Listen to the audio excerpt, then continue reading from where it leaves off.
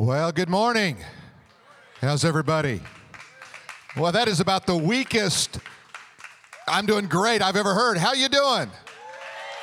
Okay, one more time. I think 3 is a charm, all right? How you doing? Oh, that sounds so much better. All right. Hey, I want to tell you a story about Miss Alma. Anybody ever heard of Miss Alma? Only if you're in the first service you heard of Miss Alma. So Tammy and I, our first church, we pastored in South Louisiana, just outside of Baton Rouge. And that in itself is a story. I mean, I could write a book about all that went on in South Louisiana. But one day after I'd graduated from seminary, I got my master's degree, and my dad, one of the gifts my dad gave me was a pen and pencil set, and they were cross pens. Now, that doesn't really mean a whole lot anymore because nobody writes. But at the time, a gold set of cross pens was kind of significant. So I remember I was after church, and I took my pen out, and I was writing something, and Miss Alma looked at my pen, and she said, "That's an awful pretty pen." Now, what you have to understand, Miss Alma, she was very, very old, and her job was watching old people. One day I said, "What do you?" She said, "I have to go to work." I said, "What do you do, Miss Alma?" She said, I watch old people." I said, "Well, you're old." She goes, "Oh, they're older than me." But Miss Alma had the sweetest heart. She had dropped out of school early so she could put her sister through nursing school. And she cared for people all the time. And she saw my pen, and she wanted that pen. I could tell she wanted the pen. And I said, "Miss Alma, could I give you this pen?" And she said, "Oh, I couldn't take your pen." I said, "No, take my pen." And she took the pen, and every Sunday after that Sunday, she wore that pen on her dress like a piece of jewelry. And I realized that was her glory. That was a little piece of what made Miss Alma feel good, was that little cross pin. Now, it meant something to me, but it meant more to her. And as I thought about the glory that she wore around with a cross pin, I thought about how God gives His glory to us. And it means a lot to Him, but He knows it's going to mean even more to Him when we carry His glory.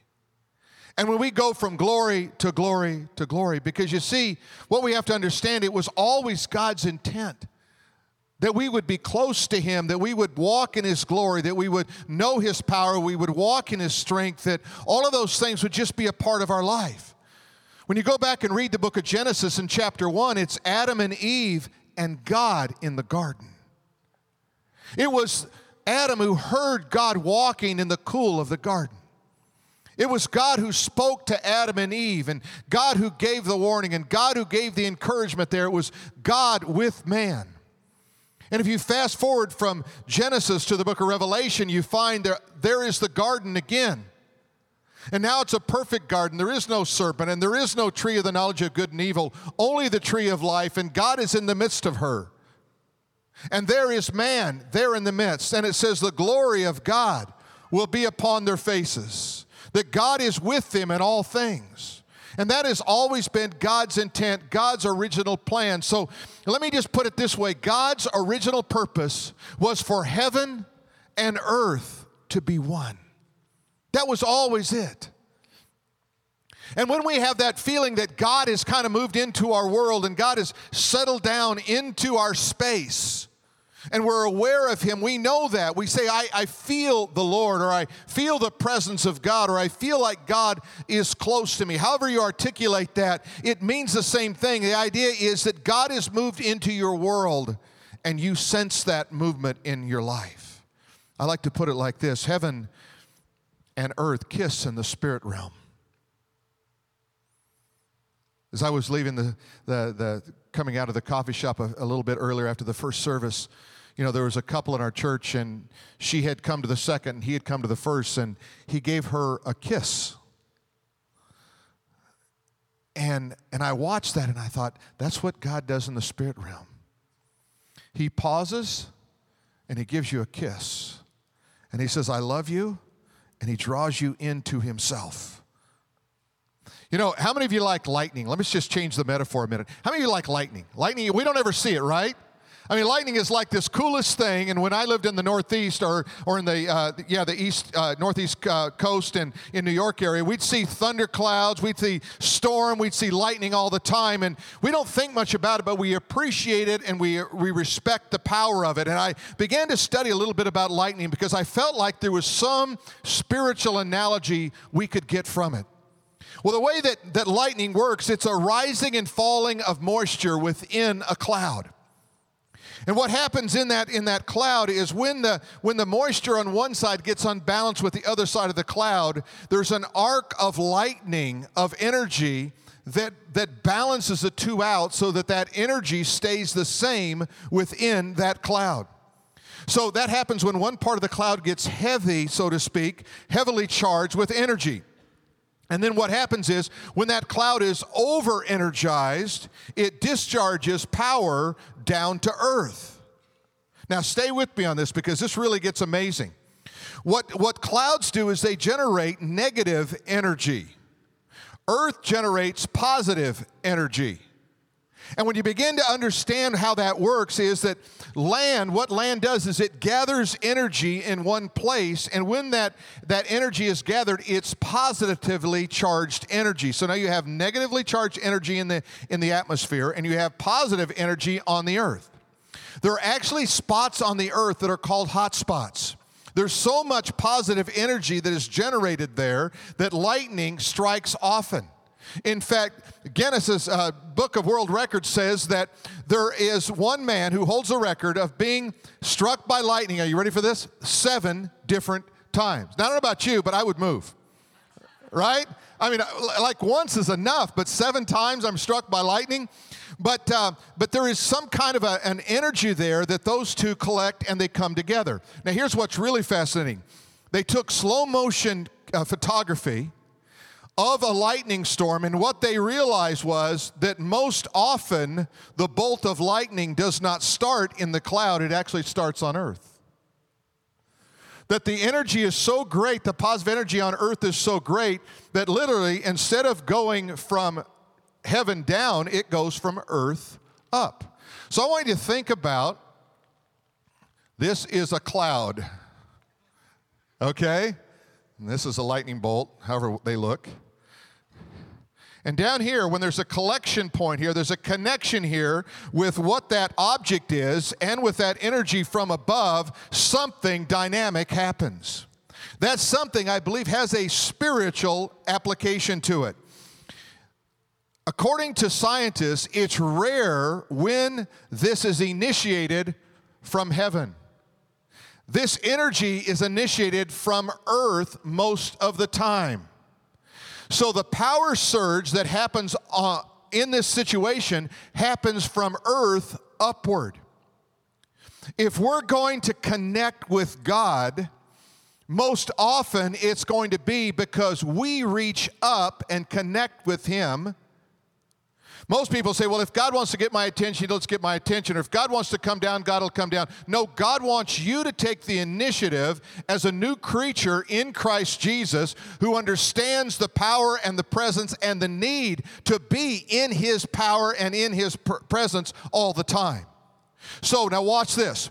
Earth reaches down to heaven to receive, and heaven reaches up to earth to give. So what we have is we have God saying, let me give you something. Earth saying, let me have something. So when you extend your hands, when we symbolically, if you raise your hands while we're singing or praying or whatever, what you're really doing is you're symbolically saying, I want to receive everything I can from you, God.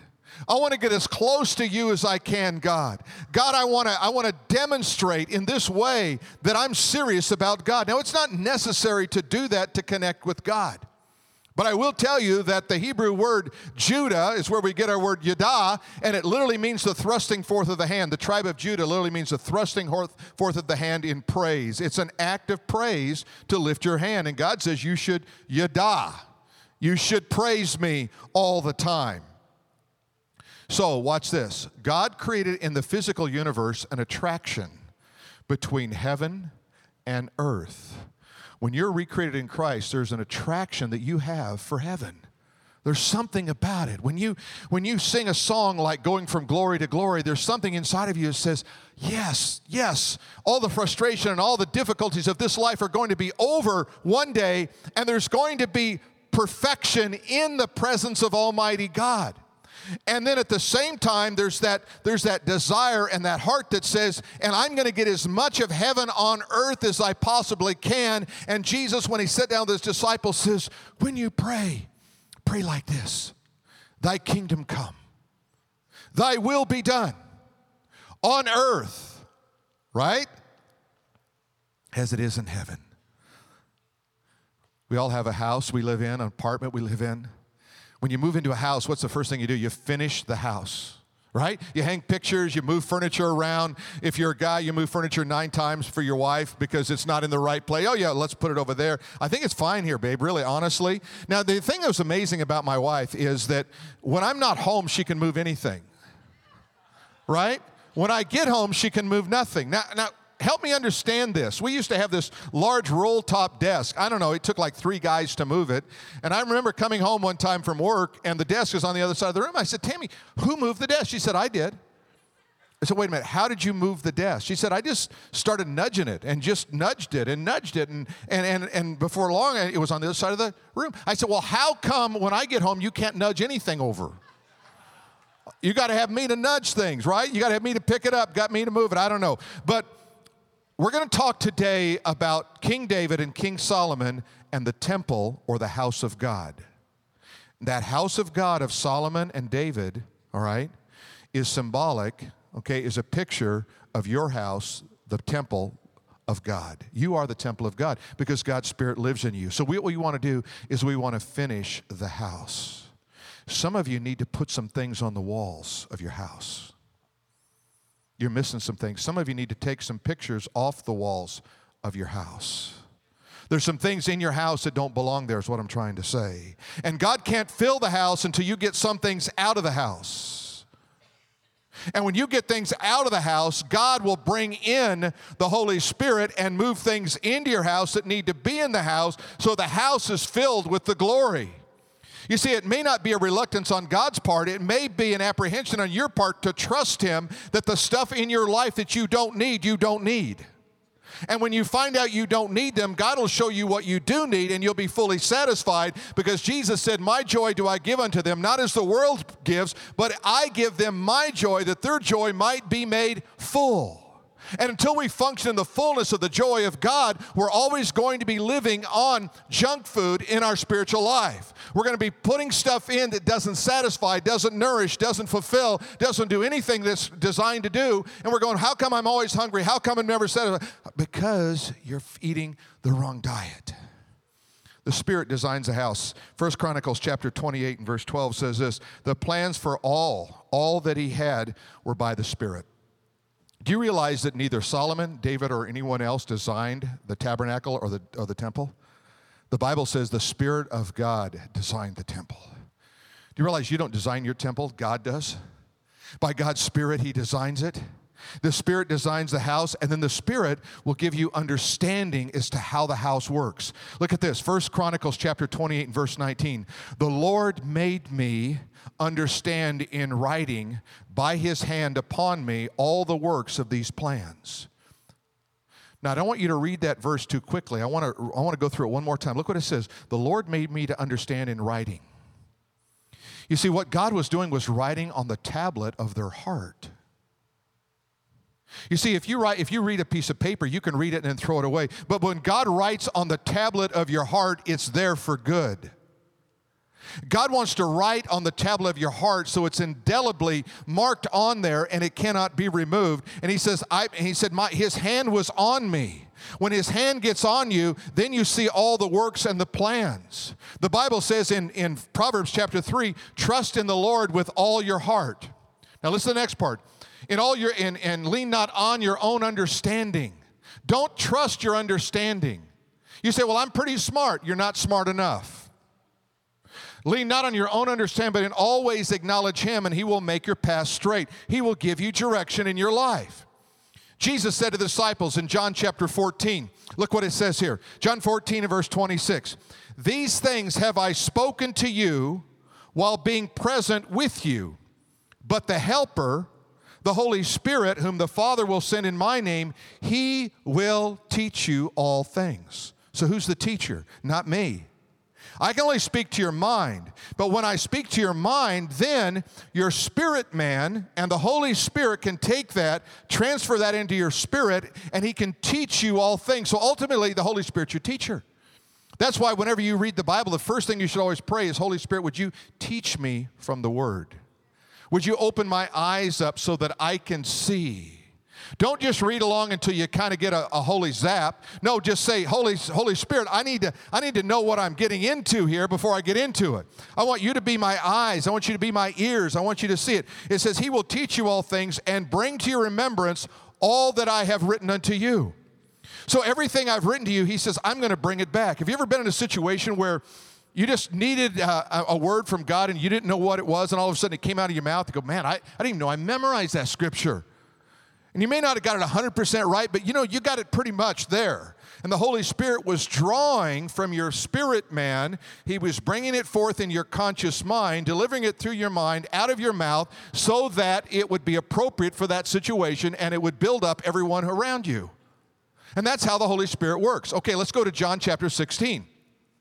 John chapter 16, verses 13 and 14. When he, the Spirit of truth, has come, he will guide you into all truth. How do I know truth? You can only know truth by the Holy Spirit and his word. Okay? Truth cannot be determined apart from that. John 17:17, thy word, O God, is truth. Jesus said, what is truth? Thy word is truth. Thy word, O Lord, is fixed in the heavens. The flower fades, the grass withers, but the word of God abides forever. The words of the Lord, they are pure words. Proverbs chapter 30, verses 5 and 6. Like gold refined in a furnace of fire 7 times. You see, the word of God is true. Thy word, O Lord, is fixed in the heavens, the Bible says. So it says here, he will guide you into all truth. All truth is he will guide you in the word. Have you ever heard people say this? It's so funny. Christians will say this. Well, the Bible says to speak the truth in love, and I'm just telling you the truth. No, you're telling me your opinion. If you're telling me the truth and you're saying, here's the word of God, and I'm going to speak the word of God to you with love. You see that? We kind of mix it up. We think we have great insight and we have the truth in all things. No, the Holy Spirit has the job. You don't. If your resume doesn't say Holy Spirit, you don't get to do that. Right? There's another verse that says the Holy Spirit, when he comes, he will convict the world of sin, righteousness, and coming judgment. Well, I know Christians who think that's their assignment. Convict the world of sin, righteousness, and coming judgment. No, that's the Holy Spirit's job. Let him do his job. Amen? All right. So if somebody's acting like the Holy Spirit to you, say, I'm sorry, you're not the Holy Spirit. All right? You got the guts to do it? Somebody's going to come back and I'm going to have to solve some problem. We got in a big fight, all right? Okay, let's see what it says here. He will guide you into all truth, for he will not speak on his own authority. The Holy Spirit doesn't speak on his own authority. He speaks from the Father and the Son, and the Holy Spirit gets his authority from the Father and the Son. Whatever he hears, he will speak. That's what ought to be your idea. When the Spirit of God speaks to you, you speak. Just stop. I'm not going to speak. Have you ever been in a situation where you said the wrong thing? Anybody, or am I the only guy with the foot-shaped mouth, right? Right? You just go, why did I say that? Why did I do that? What we have to do is just step back and go, okay, Holy Spirit, would you speak through me? Would you guide me in this situation? He hears and he will speak and he will tell you things to come. Now, this is powerful. A lot of people run by this. They don't see it. The Holy Spirit is prophetic in the sense that he can guide you and help you interpret the past. He can give you insight and power in the present, but he can also show you things that are to come. That means he can take the word of God, he can show you and help you understand prophetic words that are spoken about end-time events.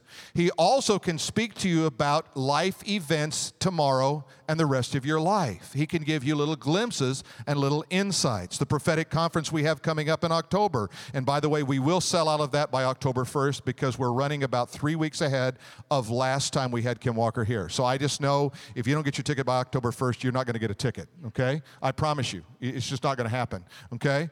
So because we're running so fast, people are buying those tickets up like crazy. We want you to be there so you can begin to understand, what does it mean to have this gift? What does it mean to be able to operate in the Spirit of God, so that I not only understand the past, the present, but I also have some insight into the future. So it says, He will tell you things to come, and He will glorify me. So whenever the Holy Spirit comes, He's always going to lift up Jesus.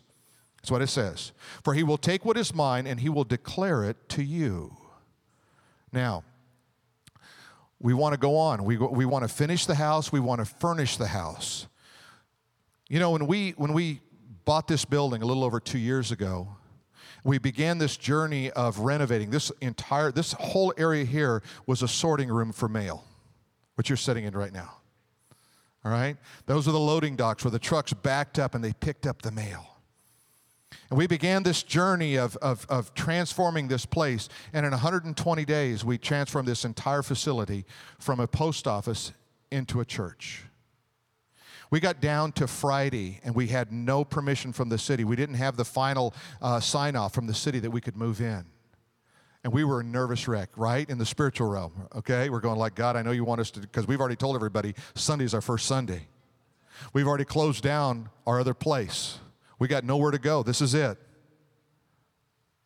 And there were times there where we're just like, we're painting, we're pulling, we're pushing, we're doing this, we're doing that. And we thought, is this going to happen? We have to furnish the house too. We have to finish the house. We have to furnish the house. You know what the house does? The house glorifies the owner. You know, when my wife decorates our house, it's a piece of her. It's the paintings, it's the furniture, it's put in the place we want, because it's going to glorify the owner. The owner comes, I like the way you've decorated your house. And, and ladies, when somebody says that, you just kind of beam. You go, yeah, thank you very much, and you'll get all excited about it. 1 Chronicles chapter 29:1 says, the temple is not for man, but it is for God. Your body is a temple of God. It's not for you. You get to enjoy it. You get to steward it, but it's for God. 1 Corinthians chapter 6, verses 19 and 20 says, do you not know that your body is the temple of the Holy Spirit who is in you? See, when you become a believer, the first thing that happens is the Holy Spirit comes to indwell you. And He's going to guide you from the inside out. It says, who is in you, whom you have from God, and you are not your own. You don't own you. God owns you. You gave over rights when you said, I believe in Jesus Christ. For you were bought with a price. The price was Jesus dying on the cross for you. You were bought with a price. Therefore, glorify God in your body and in your spirit, which are God's. Did you notice? Glorify God in your body and in your spirit, human spirit, where the Holy Spirit lives. You want to have your spirit man, your spirit glorifying God just as much as your body glorifies God. Amen? All right. You have to set your affection on the house. Do you know that the church is God's redemptive plan for the world? He only had one. He only had one redemptive plan for the world, and that was the church. Jesus said, I died to establish the church. The church is my bride. He's not marrying anybody else. He's marrying the bride. You can not like church, you can dodge church, you can set your affection somewhere else, but you're still bypassing the redemptive plan for mankind, which is the local church.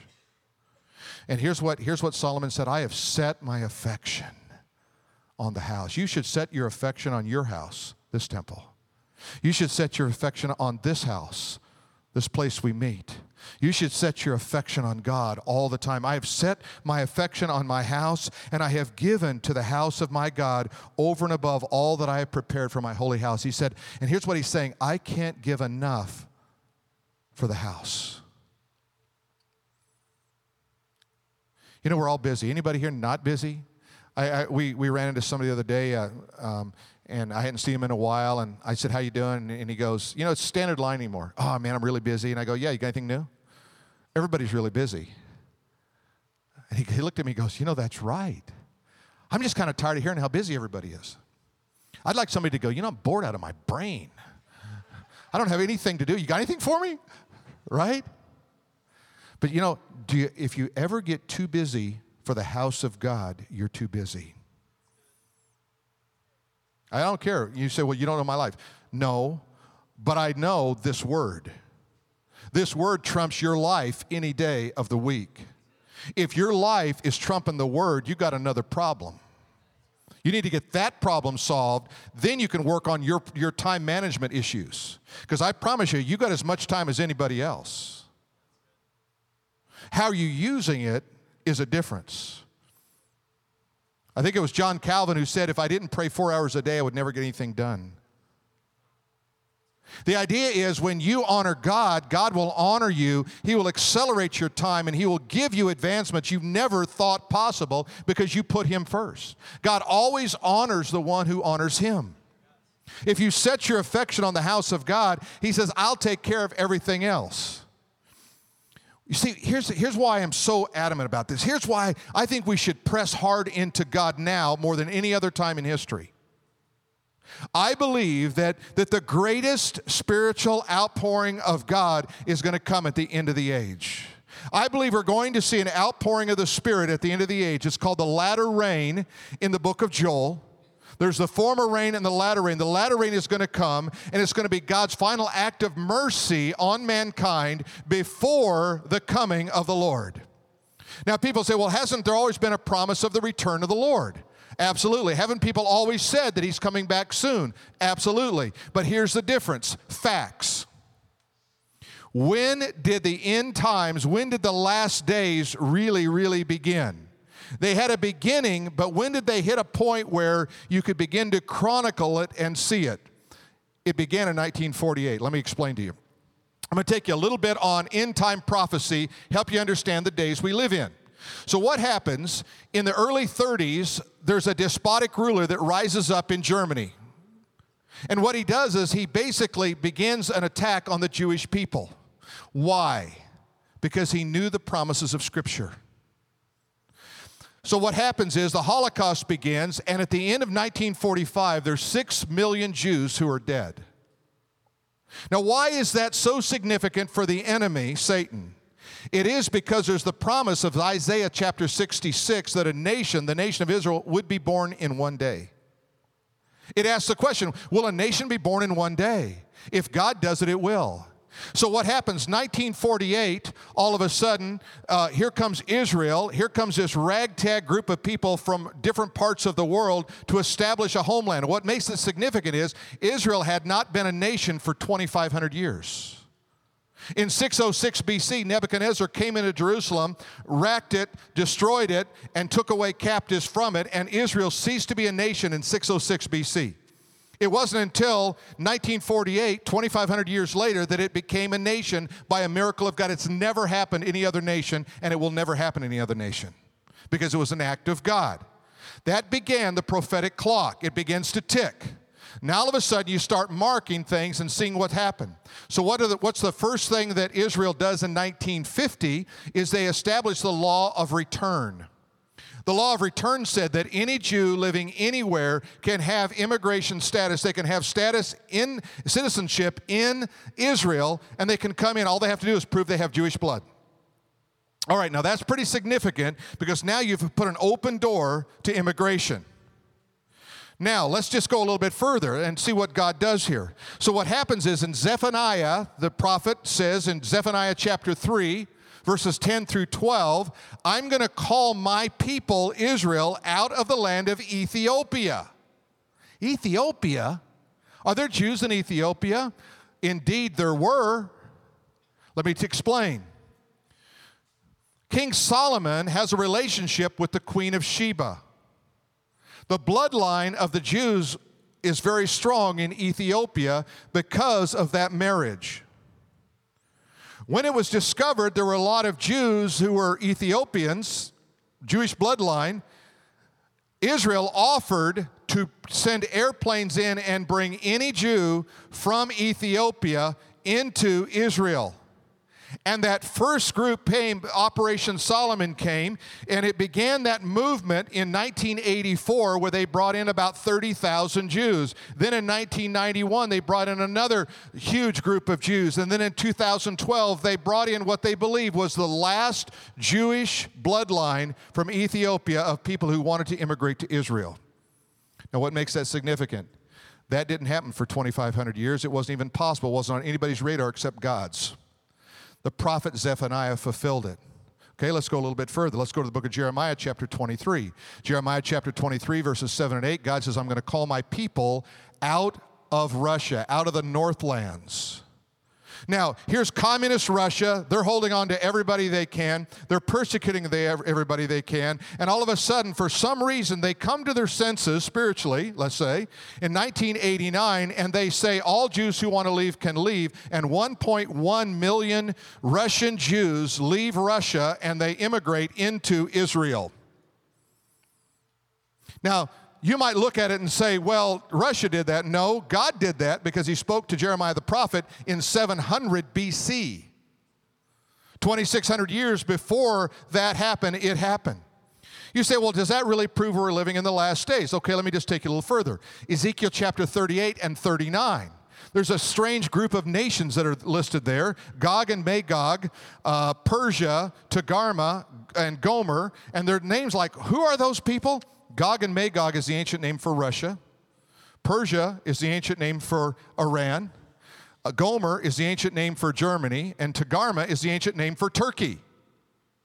Now, it says there in Ezekiel that these nations are to come together in a coalition against the nation of Israel, but they will suffer a great loss and Israel will prevail. What makes it interesting is those nations are now in a coalition. Never in history have they been in a coalition before. The Bible says that when they come in against Israel, that God is going to bring judgment and every wall in Israel will fall to the ground. You know what every wall means? Every wall. Right? So there is a wall that holds up the Muslim mosque in Jerusalem. When it says every wall, it says every wall. That's the site of the original temple of the Jews. During the Great Tribulation, the Bible says the temple will be rebuilt and they will return to the sacrifice of the Old Testament, but they have to have a temple. So what happens is the walls fall, the earthquakes come, every wall falls, the mosque goes down into the Jezreel Valley. They are victorious. The man of peace enters in, the Antichrist, he enters in. He allows the Jews to rebuild the temple on the Temple Mount, and they return to the sacrifice of their fathers. That's happening today. So there's a movement in Israel called the Temple Movement. It's Orthodox Jews. They're rebuilding all the different furniture that goes into the temple, but they came up against one thing that was a problem. In Numbers, the Bible tells us in Numbers chapter 19 that they need the ashes of the red heifer. Now this is an odd thing. Because in the sacrifice, what they would do is they would offer this red heifer, which is an anomaly of nature, okay?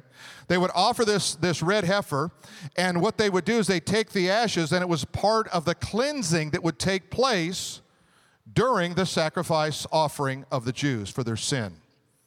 But the red heifer disappeared from planet Earth 2,000 years ago until 1972. And a farmer who happened to be a believer was raising his cattle, and he looks out and he says, by Joe, I think I have one. After 2,000 years, the red heifer reappears. He contacted the Orthodox Jews in Israel. They flew over, they examined the red heifer. They said it appears to be a legitimate red heifer. That means it cannot have one black hair, white hair, gray hair, any other color. It has to be 100% red heifer. They flew it back to Israel to make sure that it was legitimate, make sure it wasn't dyed, make sure there wasn't anything. They discovered that indeed it was a true red heifer. And since that time, the Arkansas farmer, cattleman, has produced dozens of red heifers. Never in history in the last 2,000 years. You're living in the fullness of time, the fullness of revelation, and the fullness of the Holy Spirit of God. There are going to be things that are going to be happening at an accelerated pace in the days that lie ahead. There are going to be signs and wonders. There are going to be miracles. There's going to be movement of the Spirit like you've never seen before. But most people, most believers on planet Earth will not even understand it. See, Jesus said this. He said, some that follow me are unfit for the kingdom of God. Because they put one hand on the plow to plow for the kingdom, but they're always looking back because they're still in love with the world. You can be rich or poor and be in love with the world. It has nothing to do with your economic status. It has to do with your heart. It has nothing to do with your zip code. It has to do with your heart. And I really believe what's going to happen is some of this outpouring of the Spirit, some of the things that God is going to do in the last days, is going to happen in small places, in small ways, but in big ways. Because God loves to do that. We got to fill the house. We got to fill the house. I got to tell you, I went to the mall the other day. My wife needed some makeup. And I decided to go shop for jeans. You guys like to do that? I don't really like it. I don't like the experience. But I was shopping and I found something. I actually took the label off. I want you to see it really does exist. There are jeans called Kinetic. I bought a pair of Kinetic jeans, okay? I didn't know what Kinetic jeans meant. You know, I had to kind of look it up. But anyway, I go up to buy the Kinetic jeans, and I'm buying these jeans, and she said, would you like to try them on? And I said, no. Mm-mm. Right? Guys, we don't try stuff on, right? If it fits, we wear it. If it doesn't, our wife takes it back. It's the way it works. So she says, do you want to try them on? I said, no, I'm not trying them on. She said, why not? I said, I don't know if they're going to fit. And if I at least try them on at home, I've got a few hours of hope. You know what I mean? They might fit. So I get home and my wife says, hey, why don't you try those jeans on? And so I'm not trying them on until after the weekend. She goes, what do you mean you're not trying? No, I want the whole weekend to enjoy the fact they might fit. All right? Now, I look up Kinetic, okay? So here's what it says. It says, the slight stretch construction of the Kinetic jean, all right, must have in every wardrobe, helps you stay comfortable all day long. That's code for saying if you're fat, you need to buy some Kinetic jeans because it'll stretch with you in every direction. Amen? I'm buying nothing but Kinetic jeans right now. You know, I can just, they can move with me. I eat a little bit more, they move. That's what that means. Amen? And I got it home and I said, God, I want to be Kinetic. I want the Holy Spirit, when He fills me, to have the freedom to move and to stretch in every direction. Amen? That God's always moving, always stretching. We want to fill the house. 2 Chronicles chapter 5, and we're going to fill it with revelation. The revelation comes. 2 Chronicles 5:10. Nothing was in the ark except the 2 tablets. So they bring the Ark of the Covenant in. The only thing that's in there are the 2 tablets, the 10 commandments, which Moses put there at Horeb. And when the Lord made a covenant with the children of Israel, when they had come out of Egypt. So one thing you have to have is revelation. You see, a lot of people, they're content with knowledge. Knowledge will always make you angry. Because there's always somebody with more knowledge, and you'll find yourself battling the Bible over knowledge. Forget it. It's revelation. By the Spirit of God, God shows you. And then the next thing is mercy. You see, the Ark of the Covenant, on the top of it was a mercy seat. And that was where God looked at our sins and He said, they're no more. I don't see them anymore. 2 Corinthians 5:7. Then the priest brought the Ark of the Covenant of the Lord into the place, into the inner sanctuary of the temple of the most holy place under the wings of the cherubim. You start with revelation from God and it'll give you mercy for other people. Show me a person without mercy and I'll show you a person that doesn't have revelation. They have knowledge. You see, they're so consumed with what the Bible has said that they don't know what God is saying. That's really powerful if you can get a hold of that. You know what it says, but you don't know what God is saying through it to other people. God is always a God of mercy. Revelation and then mercy. And watch this last part, glory. 2 Chronicles chapter 5 and verse 13 and 14. When they lifted up their voice with the trumpets and the cymbals and the instruments of music, and they praised the Lord, saying, for He is good, and His mercy endures forever. The house of the Lord was filled with a cloud. Jesus says in Acts chapter 1 that when He comes back, He's coming in a cloud. And we're going to meet Him in the air. Amen? We're reaching upward. He's reaching downward. It says the house was filled with a cloud, so the priests could not continue ministering. So powerful was the presence of God in the house that the priests didn't even know what to do. They couldn't do what they were called to do because of the cloud. For the glory of the Lord filled the house. See, the glory of God wants to fill your house, this house. The glory of God wants to fill this house to where we're just consumed with Him. I mean, I don't know about you. Aren't you just done with you? You just had enough of you and what you want? What if you just got consumed with God and it made everything else look better? heaven, here's a couple of life applications. Here, the first one is, heaven is reaching down, but are you reaching up? Remember, most of this is initiated from earth upward, not from heaven downward. Don't think you're just going to walk down the street and get struck by spiritual lightning. It's when you reach up to God and say, God, I want you. With all my heart, all my mind, all my soul, all my strength, God, I want you, is when God reaches down and He touches your life. He transforms you. When you acknowledge glory, you receive glory. I have to acknowledge, God, your glory is here. Your presence is here, God. The root word in the Hebrew for the word glory it comes from a word that means heavy. There's something heavy, there's something substantive about glory. That you're aware when you come into the presence, you feel God, you know that God's there. When you acknowledge that God's there, God has a way of revealing Himself to you in that moment. I want you to stand with me right now. Just close our eyes, and I'm going to ask you to do something that some of you may be fully comfortable with and others may be hesitant, but this is not to do anything other than to help you to kind of visualize and to kind of get in motion to what God wants to do. If you want to receive more of the glory of God, I'm going to just ask you to lift your hand up to heaven, just in prayer, to say, God, I'd like to have more of your glory in my life. You may not even know what that means. You may say, God, I don't even know what that means. I just know I want more of you. God understands confusion in our hearts. God understands our lack of understanding. God accommodates Himself to where we are spiritually. When I reach my hand up like that, I'm saying, God, enough of me and more of you. That's all I want, just more of you, God. God, you see the hands that are lifted, and God, they're representative hearts, Father. If you feel your hand getting a little bit heavy right now, then just be reminded that glory is heavy. That seeking after God is not easy. That when we lift our hand before God, that we're saying, God, I want everything that you have for me, Jesus. Fill me right now. And maybe you hear God saying, I can't fill you yet, because there's some stuff in your house that need to go. There's some pride that needs to go. There's some things hanging on your wall that needs to go. There's some things that just need to go. You think you need them, you think you want them, but you know they're draining you.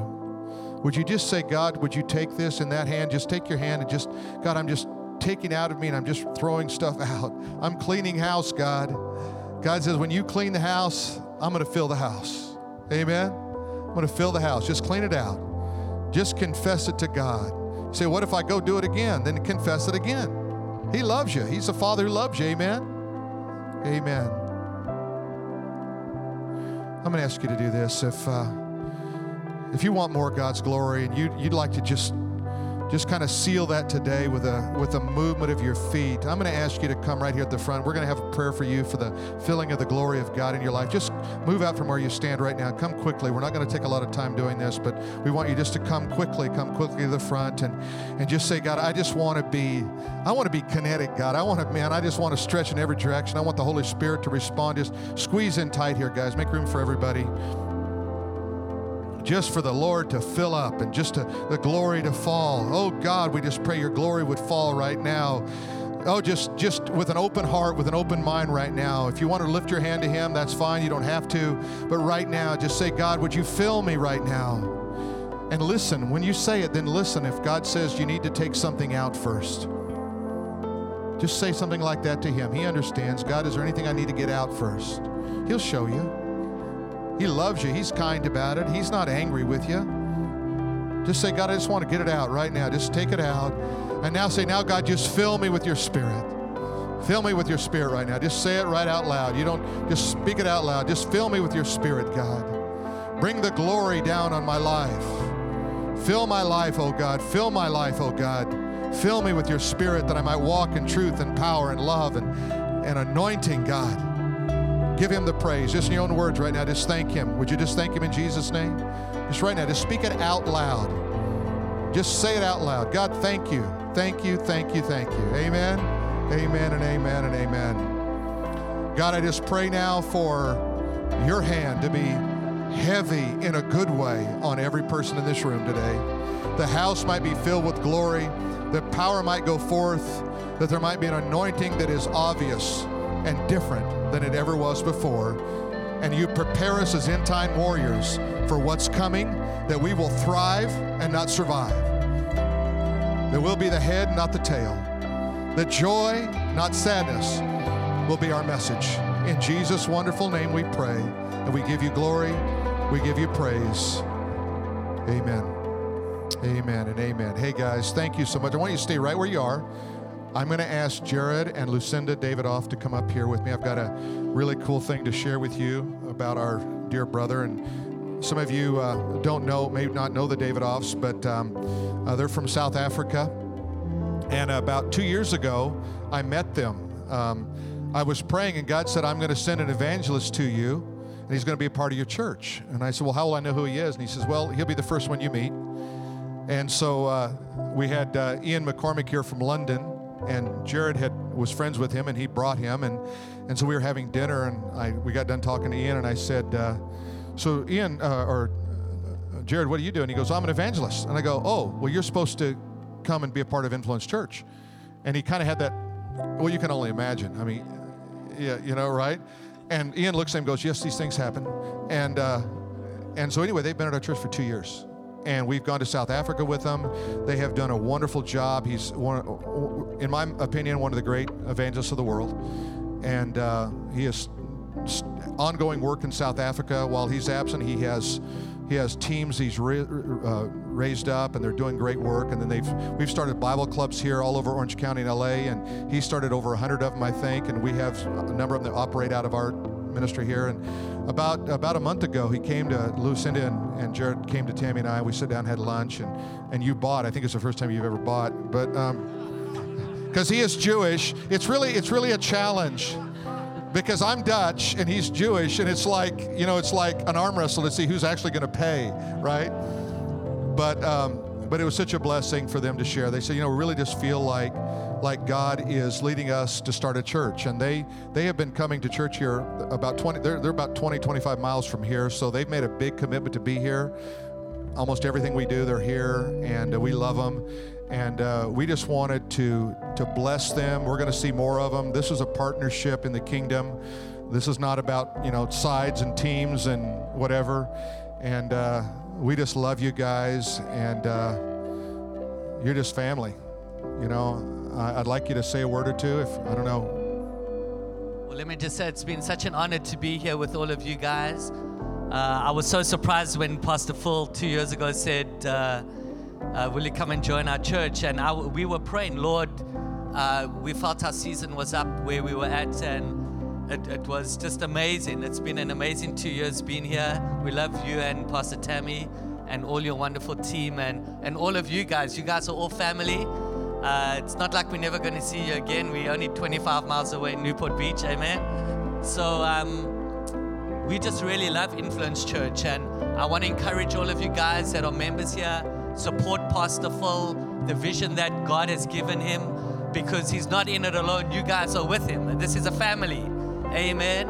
So whatever gifts and talents you have, I want to encourage you, bring them to the church. If you can sing, if you can do whatever, you can evangelize, whatever your gifts and talents are. This is such an amazing church to plant yourself in, and we're just going to miss you guys. Thank you so much. Hey, let's pray for them and bless them, okay? Father, we thank you for Jared, Lucinda. Thank you, God, for their gifts, their talent, for their family, Father. I pray, God, your power, your anointing on them in such a marvelous way. We pray, God, that they're going to do great exploits for the kingdom, that many people are going to be saved, and God, that your kingdom will thrive, and that we can be their brothers and sisters, their encouragement, their resource, Father, to love them and just bless them. And we just pray as they go out, that they go out under the anointing and the power and the blessing of this entire church body. In Jesus' name we pray. Amen. Amen. Love you guys.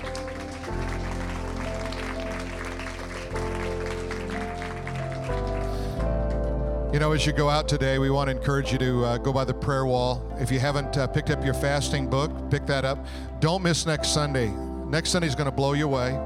We've got some stuff we're going to share that's amazing. So if you have to miss any Sunday, don't miss next Sunday. How's that? Amen.